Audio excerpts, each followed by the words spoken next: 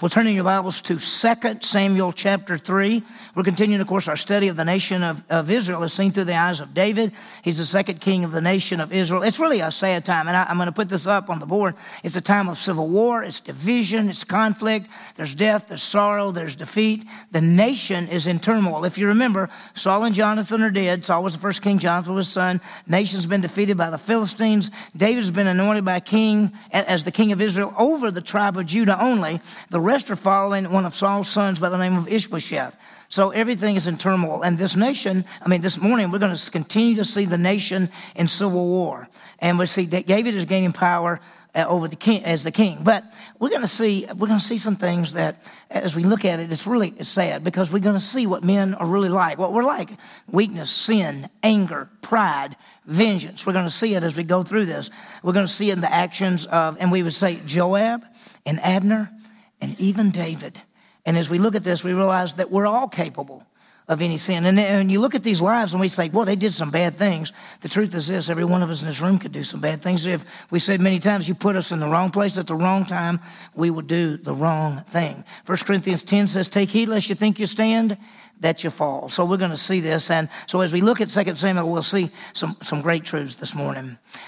Well, as we start, we all know the story of Adam and Eve and the fall. And there they are in the garden. God set them in there, told them they could eat from everything except the tree of the knowledge of good and evil. Don't eat from that. And the day they eat it, they will die.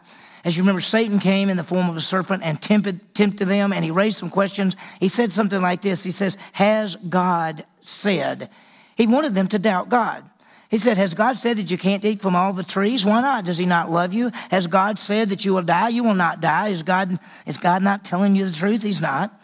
And so as we saw that passage, as you think about what it is, we see that Satan attacked in a twofold way. He wanted them to doubt God's love, and he wanted them to doubt God's word.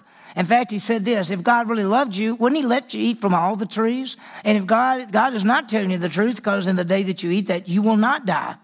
And so what he did, he wanted them to doubt God's love and word. And that's the same thing for us. He wants you to doubt that God loves you. When we do wrong, when we sin, when we mess up, when we don't do all the things we should, we feel like, well, maybe God doesn't love us. And Satan says, no, he doesn't love you. He never has really loved you. And now that you're not doing right, he doesn't love you.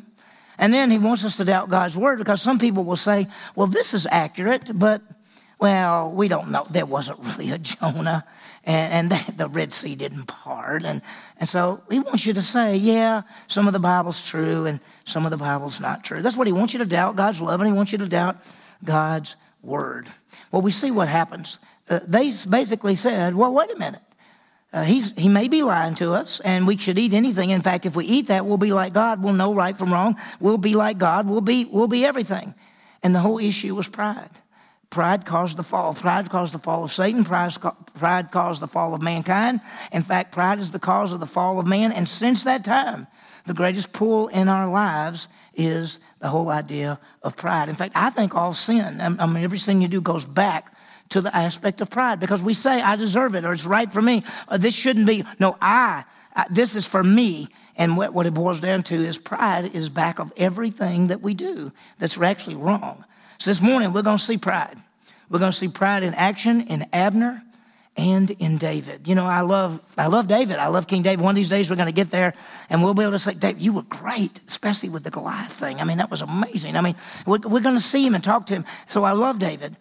And it's hard to even say anything negative, but when the scripture talks about it and we see David's pride, even in this one, and we see Abner's pride, and we see how that ties together, it really grips us, so we need to learn from this passage. Let me remind you again where we are. The nation has been defeated by the Philistines. The King Saul is dead. David's supposed to be the king. He's been set apart by God to be the king.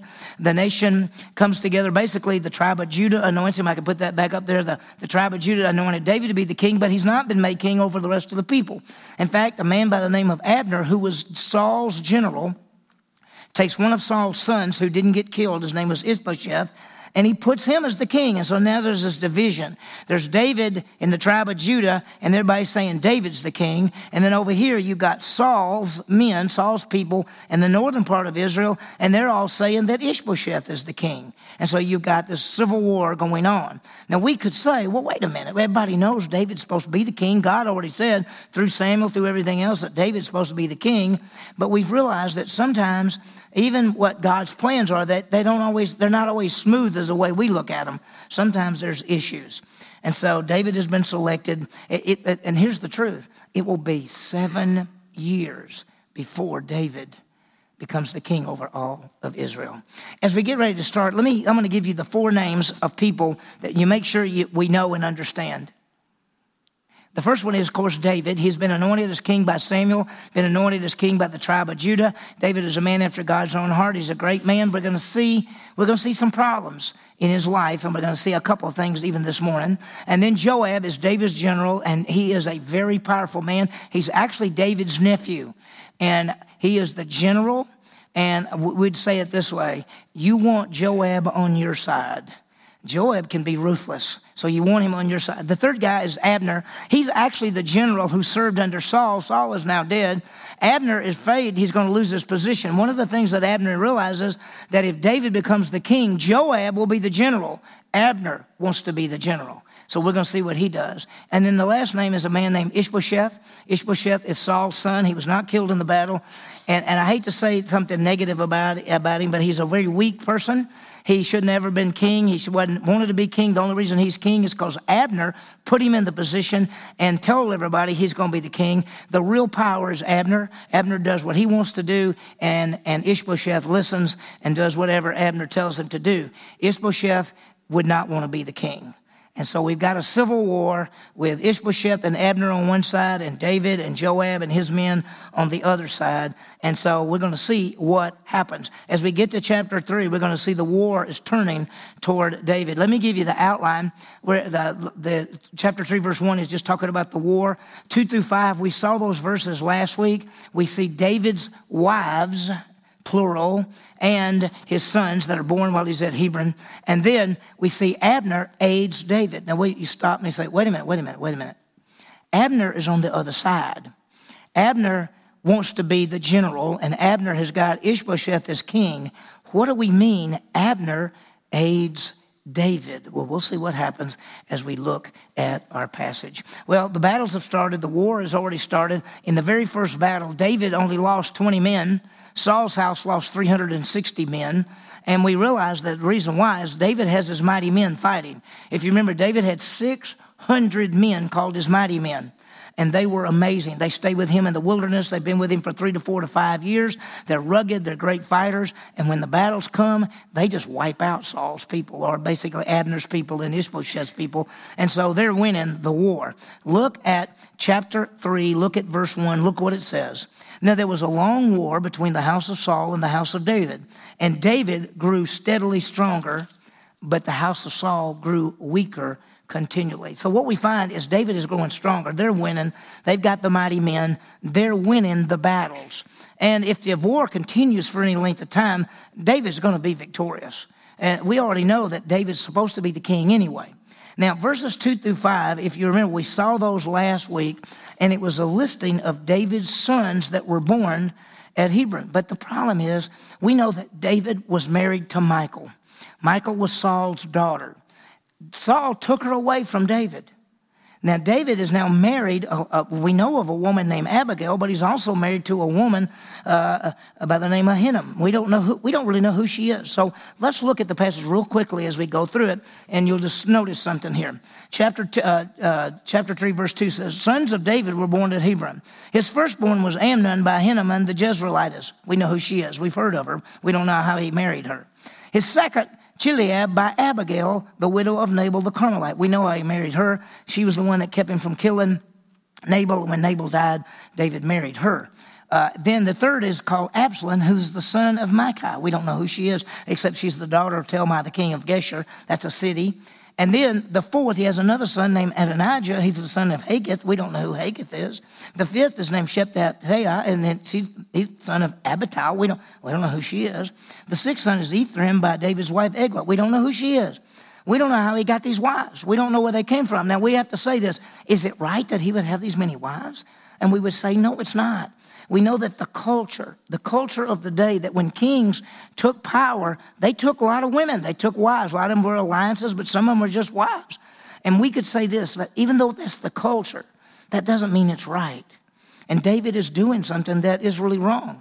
And see, we think about our culture. There's things that our culture does that says they're right when we know they're not right. They're wrong from the Scripture. So anyway, David has, and if we look at this passage, he has 6 different wives. We're not even counting Michal yet. He's number 7. So he actually has 7 wives. And what we talked about, that this is going to be a problem for David. And if you look at his life and you say, what's David's life? You'd say, he's amazing. He fought Goliath. He's a great leader. He knows the Bible. He writes songs. He can do everything, except when it comes to this area. He seems to have a weakness with these women. And later on, with Bathsheba, we're going to find that's going to happen later on. And here's something I want you to think about. We'd say, well, that's David's weakness. What about your weakness? What about my weakness? We must know our weaknesses and protect ourselves. Every one of us in this room. You put us in the wrong place at the wrong time, we're going to do the wrong thing. There are areas in each one of our lives that we can, if we're tempted in it, we could easily fall because it's our weakness. There's some things we'd say, that never bothers me. Temptation is not sin. Jesus was tempted in all points, yet without sin. But sometimes we're tempted. And in some temptations, you could say, that's no big deal. Some temptations, you'll fall every time. That's your weakness. So we got to be really careful. And so we must know our weaknesses and protect ourselves. And that's one of the keys to growing. In fact, 1 Corinthians 10 says, take heed lest we think we stand, we fall. Be careful. Don't ever say, I would never do that. You don't know what you do in the wrong place at the wrong time. So as David has weaknesses, we could say to ourselves, we've all got weaknesses. We need to deal with those, and we need to stay away from those, and we need to not put ourselves in situations where we could fall. Well, let's see what's going on. Here we go. Verse 6. It came about that while there was a war between the house of Saul and the house of David, that Abner was making himself strong in the house of Saul. Now, I could just read that verse and go on, but there's some hidden things there. Let me just raise a couple of points just for a second. Why is even Abner helping Saul's family?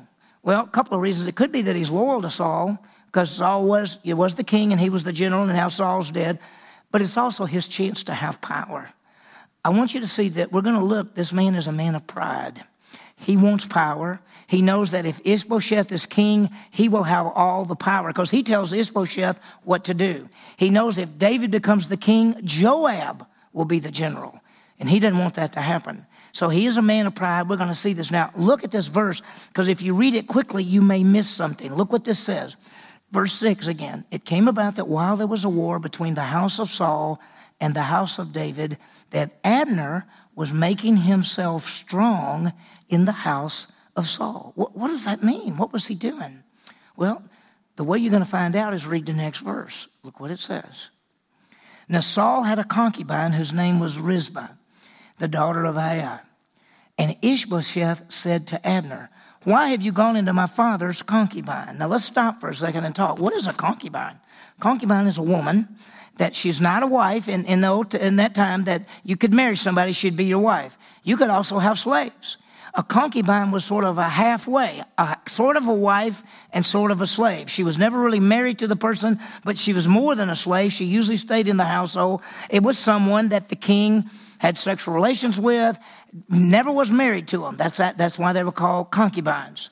It says here that Ishbosheth came to Abner and said, why have you, and he says, let me put it the words, why have you gone into my father's concubine? He says, you've had sex with one of Saul's concubines. Now, to do that was actually to say, I'm taking over the kingship.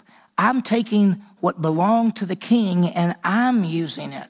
So Abner is showing his power. That's why when that verse says, verse 6, that he's making himself strong in the house of Saul, he's taking these women.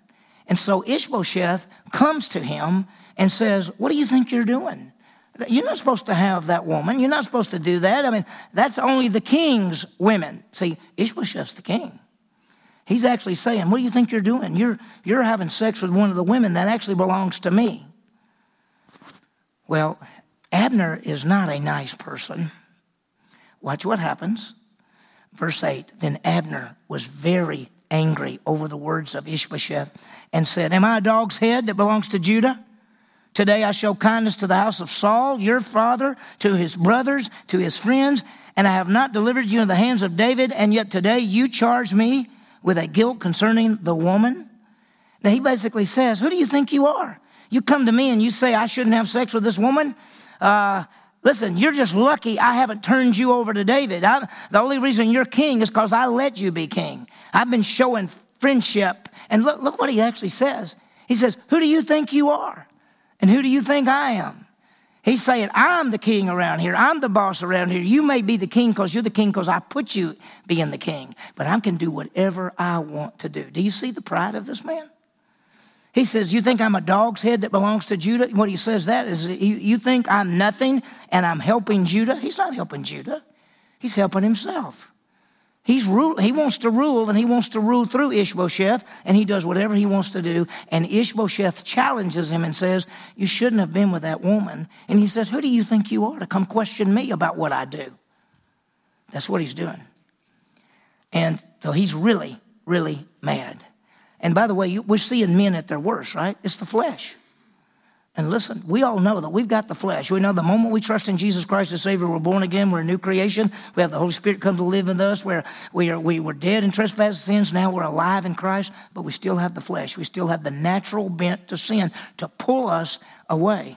And as we wake up every morning, we live in a fallen world which is controlled by Satan, and this world affects us. It tempts us. As James says, that the temptations come, and then our flesh follows it, and we sin.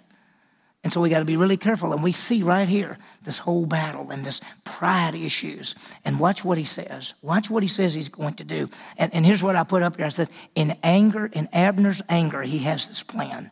Watch his plan. Verse 9, may God do so to Abner, and more also, if the Lord has sworn to David, I do not accomplish this for him, to transfer the kingdom from the house of Saul and to establish the throne of David over Israel and over Judah from Dan to Beersheba. What he basically says, I'm going to make David king. You've made me so mad. Here's what I'm going to do. I'm going to do what God really wants, and that's for David to be king. Everybody knew that, by the way. He said, I'm going to do what God wants to happen. I'm going to make David the king from Dan to Beersheba. Dan was the northern part of Israel. Beersheba was the southern part of Israel. So he's basically saying, I'm going to make David the king from the north to the south. David's going to be the king of Israel, and I'm going to do it. I want you to see this. He says, I'm going to make David king. This is pride. He said, I made you king. I'm going to make David king. Let me ask you something. Who raises up kings and sets down kings? It's not Abner. It's God. God is the one that raises up kings and sets down kings. He's saying, I made you the king. I'm going to make David the king. Guess what? You didn't make anybody king. God's still working all things according to the counsel of his will. And this is a man of pride, and he's basically saying, I made you the king. I'm going to make David the king. And, pride, you got to be careful. I think pride is behind every sin that we do, ultimately. And so he says, I'm going to transfer the kingdom from the house of Saul to the house of the throne of David. Now listen, what he's basically saying to Ishbosheth, you're through. I'm going to go to David, and I'm going to let him be the king. Now, you see the pride? He's going to let David be the king? Who already said David's going to be the king? God said David's going to be the king. So watch what he does. And so he says, I'm going to let David be the king. Now, God's going to accomplish his plan. And here's something you might not have thought about. God works his purposes even through sinful men. Now, let me just say this to you. If you keep reading, Abner's not going to make David king. He's not going to live long enough to do that. But the truth is this. God works through all of us to carry out his plans. Now, we would all say in this room that we all sin and come short of the glory of God. In fact, we sin a lot, right? Would you agree that you sin? Can God take you and use you? Is God using you to accomplish his purposes? The answer is yes. He even uses sinful people to bring about his plan. And so we're seeing that God does it. So what's this? What would you say if you were Ishbosheth? Remember, Ishbosheth's not very strong. In fact, Ishbosheth is weak, and Abner is really strong. So look what the next verse says.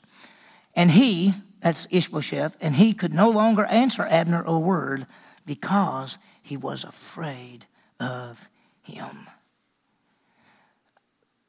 I would have never wanted to be Ishbosheth, Would you? Would you want to be Ishbosheth? Would you want somebody else to make you king and he be all the power and you be scared to death and you know this guy could kill you anytime and you don't know that David's eventually going to get you anyway because his army is beating your army? I mean, you wouldn't want to be Ishbosheth. And when Abner said that to him, Ishbosheth couldn't say a word because he's afraid of him. Now, let's stop for a second. Why would Abner help David? Now, he's mad, but why would he help David? Well, there's several things. First of all, pride. He's showing what he can do. He says, I'm going to make David king.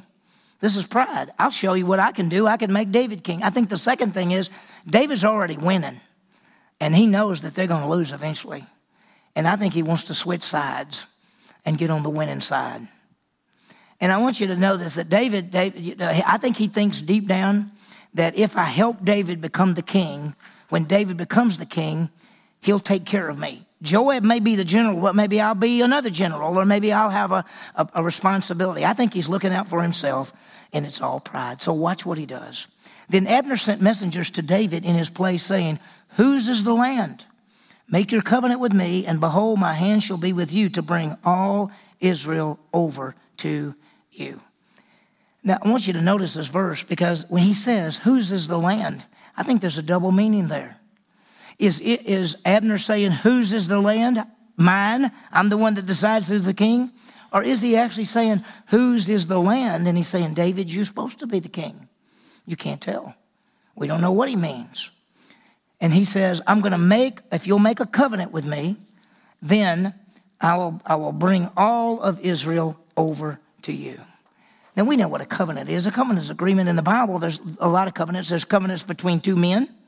There's covenants between God and man. There's conditional covenants and unconditional covenants. Usually conditional covenants between men is, if you'll do this, then I'll do this, and they make an agreement. Between God and man, sometimes there's conditional covenants and unconditional covenants. God made a conditional covenant with Israel. It says, I've given you the law. If you obey the law, I will bless you. Then there's unconditional covenants. God says, I'm going to send the seed of woman who will crush the head of the serpent, and he'll be the Savior of the world. God made a covenant with Abraham, and he said, I'm going to give you a land, seed, and blessing. They're unconditional. Abraham didn't have to do anything. You understand that God has a covenant with mankind. That's us. And his covenant is he's going to send us a Savior. And he already did, but that was his plan. Beginning in Genesis chapter 3, the seed of woman will crush the head of the serpent. In Genesis chapter 12, the son of Abraham will bless the entire world. In 2 Samuel chapter 7, it says the son of David will be the King of kings and the Lord of lords. In Daniel chapter 7, he'll be the Son of Man who will have a kingdom that will never end. And in the book of Luke, that told the seed of woman, of the son of Mary, will be the Savior and the King. In the Gospel of Matthew, he is the Son of God who is well-pleasing to the Father. And finally, he's the Lamb of God who takes away the sin of the world. That's who's coming. That's the covenant God made with us. And he says this, it's unconditional. I've sent a Savior for you. Everything is done. You receive the gift of eternal life. That's his covenant with us. All who believe in Jesus will never perish, but have everlasting life. Now, what does David do? He says, make a covenant with me, and I'll give Israel to you. So what does David say? Verse 13, he says, good. I'll make a covenant with you, but I demand from you one thing. Now, let's stop. He says, yeah, I'll do a covenant, but it's not going to happen until you do one thing. What is that thing? Namely, you will not see my face unless you first bring Michal, Saul's daughter, when you come to see me. Now, David has a condition. Bring his first wife back. Now, you could say, David, you already got 6. Do you need another one? I mean, you need another woman? But he's actually saying, listen, she's actually mine, and it looks bad that my wife was taken away from me by Saul. So if you want to work this plan out and have an agreement, you got to bring my wife back to me. So it goes on in verse 14. So David sent messengers to Ishbosheth, Saul's son, saying, give me my wife Michal. And now watch, I want you to notice something. If you read the verse, don't read it too fast. It is Abner that said yes, and David said to him, I'll make the covenant if you give me my wife. But notice, David sent messengers to who? Look at verse 14. to Ishbosheth, Saul's son, saying, give me my wife Michal, to whom I was betrothed for 100 foreskins of the Philistines. Ishbosheth sent and took her from her husband, from Paltiel, the son of Laish. David sent word to Ishbosheth, give me my original wife. And you know what he did? He said, okay. Remember, he's not very strong. And when David sent word to him, he said, okay. So he went to this. Now, you got to remember that Michal is not really married to this man that she's supposed to be with right now, because she's already married to David, and Saul took her away from David and gave it to this man. So look what happens. Ishbosheth sent and took her from her husband, Paltiel, the son of Laish, and her husband went with her, weeping as they went, and following her as far as Bahurim. Then Abner said to him, go, return. So he returned. Now, I want you to notice something. Ishbosheth went and got her and said, go. And the husband was following behind, crying and saying, this is not right, this is not right. Abner, not Ishbosheth, Abner says, you go back home. He goes, okay. Because Abner's tough. Now, let me raise a question. Why would David ask for this woman? Well, first of all, is Abner really going to help David? This will show that it'll help. Second, it shows that Abner has the power to get the woman. Well, he says, I'll get you the woman, but what if he doesn't have the power to get the woman? Third thing, David wanted her. It was a sign of his power. Saul took her away. Saul took her away. I want her back. And then fourth is having Saul's daughter showed he's taking the kingdom from Saul. So all these things are very important. They're powerful. So David says, okay. And so they bring the woman, and she comes. Now look, I'm going to go really quickly through these last couple of verses. In verse 17, Abner then consulted the elders of Israel, saying, in times past you were seeking David to be king over you. Now do it. For the Lord has spoken of David, saying, by the hand of my servant David, I will save my people of Israel from the hand of the Philistines and the hand of the enemies. Now, he went to the elders. That's all the leaders, the older people in all of the tribes. He brings them together. This is Abner, and he says, you always wanted David. God wanted David. David is going to defeat our enemies. Let's make David the king. That's what he says. And so he did that. He consulted the elders, and he said, you've always wanted David to be the king. God said David would be the king. God said he would use David to defeat the enemies. So he's got everybody connected. So then look at verse 19, okay? And so Abner then went to Benjamin. That was Saul's tribe. In addition, he went to David in Hebron, and everything seemed good to the house of Israel and to the house of Benjamin. So it looks like it's going to be really good. It looks fine. And then look what happened, verse 20. Then Abner and 20 men came to David at Hebron, and David made a feast for Abner and the men who were with him. And Abner said to David, let me arise and go and gather all Israel to my lord the king, that they may make a covenant with you, and that you may be the king over all your soul desires. So David sent Abner away, and he went in peace. He says this, let me go and gather all Israel together. Now, let me just say something. God is the one that's going to put David as the king, not Abner. Let's just realize this. God's in control. God's working all things according to the counsel of his will. It's not Abner that's going to do it. Now, Abner may think he's going to do it. Abner may think he's going to unite the nation behind King David. But if you haven't read ahead, Abner's not going to live long enough to do it. Okay? So we'll just see what happens. And let me raise this question for you just for a second. What if everything works the way Abner says it's going to work, and Abner comes to be on David's side? Joab is there. Joab is the general. What about Abner? And then here's one other thing. Do you remember in the first battle that Abner was running, and Joab's brother Asahel ran after him? And Abner said, don't keep coming after me, Asahel. And Asahel said, I'm coming after you. And Abner killed him. He didn't want to, but he did. Joab will never forget that. So what's going to be like when these two men come together, if they ever come together? What's going to happen? We'll see it. Well, Abner has conflict with Ishbosheth. He's going to help David. We see the pride of Abner. We see the pride of David. He wants Michal back. He wants to control everything as well. There's a lot going on here. Let me give you some applications, and then we'll close. The first one is this. Let's deal with pride in our lives. It's there. It's behind all your sin. It's behind all my sin. If you stop and think about it, why if you're in the line and somebody puts in front of you, hey, you can't break in front of me. Why not? Well, because that's my spot. What? You're driving your car, somebody cuts you off, you're really mad, right? Why? Well, they got my spot. How do we feel? We got to realize that pride is there, and it ultimately is in all of the problems and all of the sin. So let's deal with pride. Let's do this. Let's realize that we're fallen and we have a desire to be important, to have power, to think that we're better. Let's let another praise us, not ourselves. Let's don't look for praise. Let's seek to help others and do what we can to help. Let's follow the example of Jesus. You remember Philippians 2, Jesus Christ left the glories of heaven, humbled himself to be a human being, humbled himself to be obedient to the death of the cross. Therefore, God has highly exalted him. Whoever humbles himself will be exalted by God. Whoever exalts himself will be humbled by God. We're going to see what happens to Abner. We're going to see what happens to David later on as well. The Bible says, live in humility, not in pride. All we have and all we are is by the grace of God.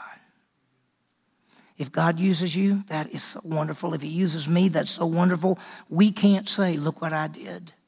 It's God taking you and using your gifts, talents, and abilities that he gave you and his power that he gave you, and you're being used by God, and all you can say is, thank you, Lord. It's all of you. There is no pride with us. The second application is let's know our weaknesses. We're all weak in certain areas. Every one of us. Don't say that you're not, because we are. We know we are. So what we got to do? We got to draw near to God. We got to maintain our relationship and our fellowship with him and our dependence on him. We got to abide in him. And we got to flee temptation. And in an area of weakness, don't even get yourself there. Get away from it. If there's an area that you know that if you get there, you're going to end up messing up, don't do it. Don't put ourselves in places we'll sin and flee if tempted. Be like Joseph when Potiphar's wife came after him. He ran out the door. And sometimes in our lives, we feel the temptation's coming. Temptation's not sin, but it can lead to sin. So when we feel those temptations, run for our lives. Get away from it. Know what our weaknesses are. Don't get ourselves in those situations. May we learn from the lives of these men and women the whole idea of humility and not pride, seeking to draw near to God and making a difference for him because he gets all the glory.